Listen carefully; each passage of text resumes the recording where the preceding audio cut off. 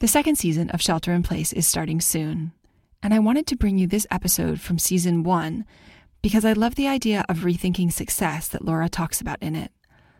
Especially now, when life seems even less under our control than usual, it's a good time to take stock of how we measure ourselves.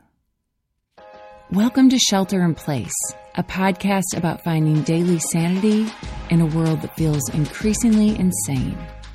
Coming to you from Oakland, California, I'm Laura Joyce Davis. When I was 27, I drafted an extensive document mapping out my 10-year plan.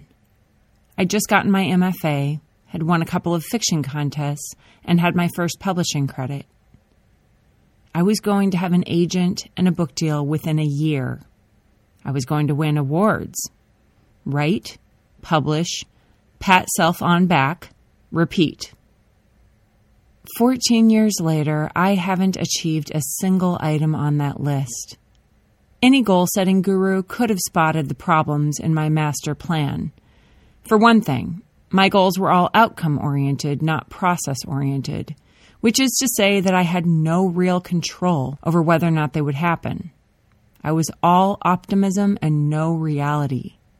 My success would be entirely defined by others. The items were specific and, as it turned out, unattainable. This is not to say that I didn't work myself into a lather trying. I spent whole years of my life writing and rewriting novels, researching agents, often getting far enough in the process to have a conversation. Somewhere in a dusty file, there are a bunch of letters from agents saying that they liked my writing a lot, but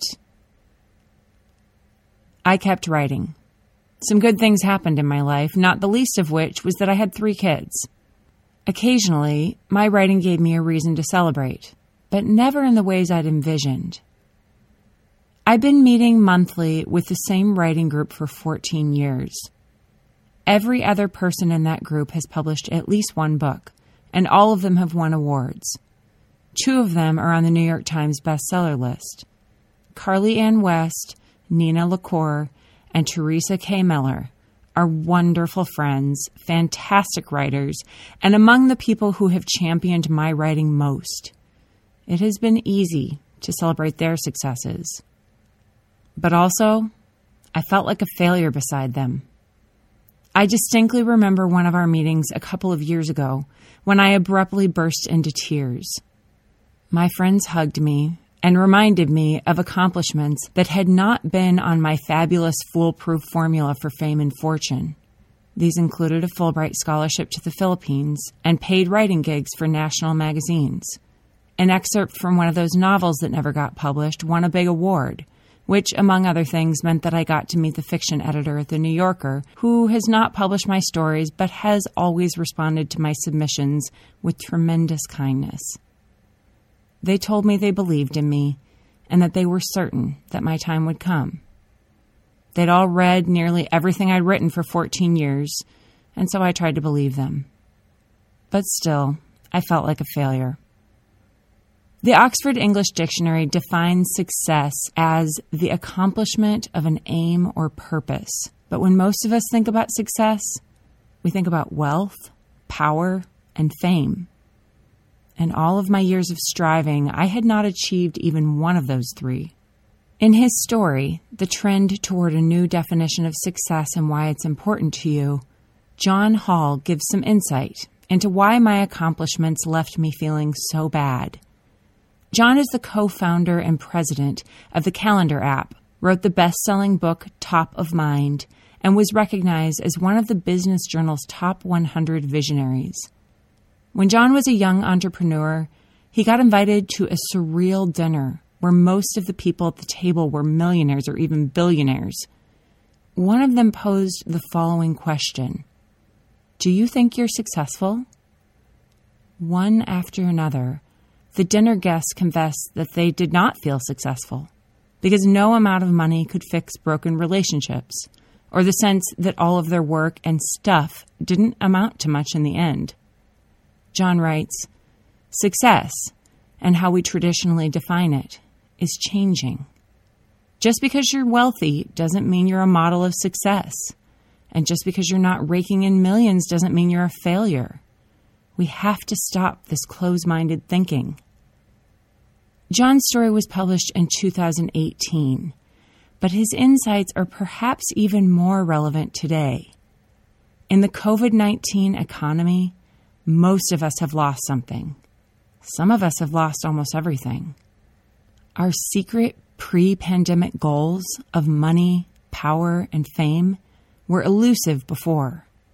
Now, they seem ridiculous in light of the ever-changing landscape that has stripped away our sense of security. We are no longer surprised when the goalpost keeps moving, because it keeps happening again and again. Lawrence Samuel, who is an American cultural historian and former Smithsonian Institution fellow, has written about this recently in his story, How the Pandemic May Change Our Idea of Success. Lawrence writes, "Such a formula of success has made a good number of Americans feel not especially successful. Most of us are not famous, wealthy, or powerful after all. And even if one does qualify on any of those dimensions, there are always other people who possess greater quantities of one or more of them." Lawrence goes on to say, "Our dominant, externally defined model of success has been, for the most part, a failure. By setting up unreasonable expectations and creating an essentially unwinnable game, the model has, over the years, led to much anxiety, emotional insecurity, and general angst. I suspect that the use of these measures as social currency is a significant factor in our unimpressive national levels of happiness and well-being." My years of being discouraged, and Lawrence's research, and John's dinner experience all show us the same thing. If we expect money, power, and fame to make us happy, we aren't just going to be disappointed. We're going to be miserable. Sometime after that night of bawling my eyes out with my writing group, I decided to let that 10-year plan go. I was going to discard all of the good advice from successful people who knew all about habits of highly successful people and instead focus on right now. Maybe it was because I was about to turn 40, or maybe it was because I was just tired. I submitted the occasional short story, but I stopped researching agents. After years of chasing paying writing gigs, I put most of my freelance and magazine work on hold and instead focused on the writing I didn't get paid for, my own. This meant that the burden of paying the bills fell to my husband, Nate, and we slashed our expenses to make it happen. Full-time childcare wasn't an option, and so a lot of my time went toward caring for our kids. I told myself that it was what I wanted. And anyway, I was writing. I told myself that even though I wasn't getting paid to do it, I was doing my dream job. All of those years of putting words on the page had made me better. Sometimes I could convince myself that it didn't matter if my work wasn't making it out into the world, that the writing itself was the reward. It's what you always hear from all of the people who have achieved their dreams. Enjoy the process. Often I did. But still, there were tearful nights when I cried to my husband that I was never going to be successful, when it felt like all of that work was for nothing. And then COVID-19 became our daily conversation. I started this podcast not because I thought it would make me successful, but because I wanted to. And for the first time in 14 years of writing, it felt like I was getting somewhere. I could see the daily episodes pile up. It was satisfying to have that sense of accomplishment. It was challenging to write every day, but also exciting. I learned how to use my singing background to help me speak better, how to edit, to interview, to put my years of fiction writing to use in finding a daily narrative arc in my daily search for sanity. I got to have 50 fascinating conversations with people in Maine and Milwaukee and Malaysia, people I'd invite over to dinner in a heartbeat if we ever get to do that again. I got to find out what it's like to let go of all the things that I thought I needed and accept the ones that I can actually have. I would love to tell you that shelter in place has made me feel successful, that it's changed everything. It has and it hasn't. The first question anyone asks you when you say you're a writer is, have you published a book? Often they'll ask, have you written anything I've heard of? I would still love to find an agent who will champion my writing. I'd still love to publish a book that you've heard of.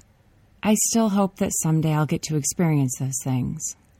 But in the meantime, this pandemic is slowly changing my definition of success. Nothing like losing your family's source of income and suddenly finding out that all of your planning amounts to nothing to realize that the traditional way of doing things isn't working anymore. Lawrence writes, like other cataclysmic historical events, notably the 2 world wars and the Great Depression, the global pandemic appears to be triggering a major shift in our values. While the coronavirus has, of course, brought some terrible things with it, it's also directly responsible for sparking a bunch of positive things. Indeed, there are many signs that the pandemic is changing us and for the better, that those changes include deepening ties with the people we love and getting to know our neighbors. We've learned that we don't need as much stuff as we thought we did. To put it simply, we've taken a long, hard look at what really matters. Lawrence writes, we've been shown that the planet is a single, indelibly intertwined community and have reconnected with people we've hardly even thought about in years. We've had long, deep conversations that we never seem to have time for, and yes, some of them have been about the meaning of life and why we are here. Happily, the list goes on. Many of us have reconsidered our priorities in life and have gained a new appreciation for the simple ability to be with other people. We've come to understand the preciousness of the freedoms that we normally enjoy and have called a much-needed time out to our get as much work done in as little time as possible lifestyle. We've become a lot more mindful, and we have a renewed appreciation of the gift of good health. Being reminded of mortality is, after all, the best way to celebrate life. John Hall agrees. These days he defines success not by a dollar amount, but by having a healthy mindset, the respect of your peers, and working with people you enjoy. By John's standards, my writing career looks a lot better.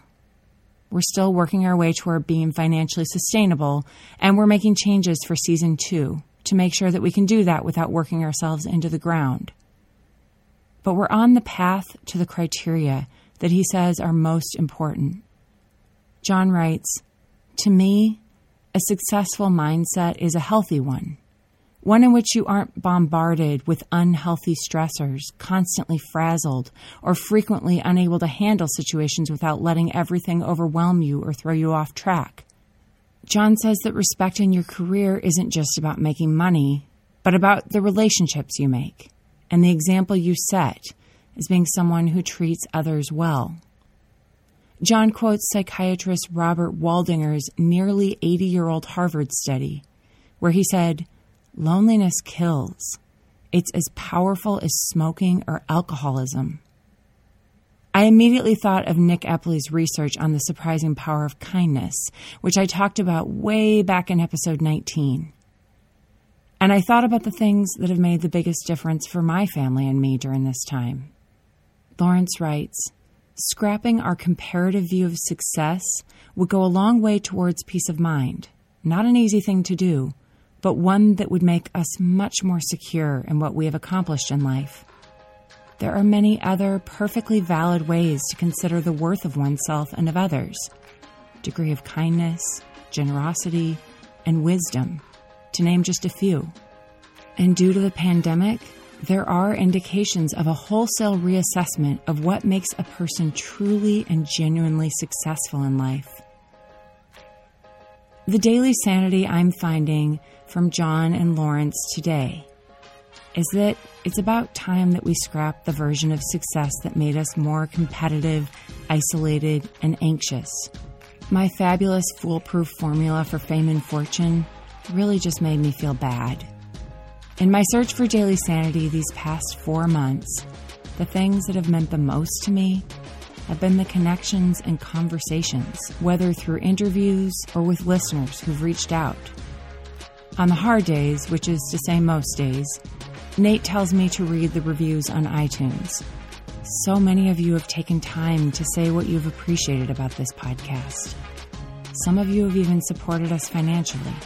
You've encouraged me day after day, reminded me that we're not alone. Shelter in Place began as a pandemic podcast, but it's become much more.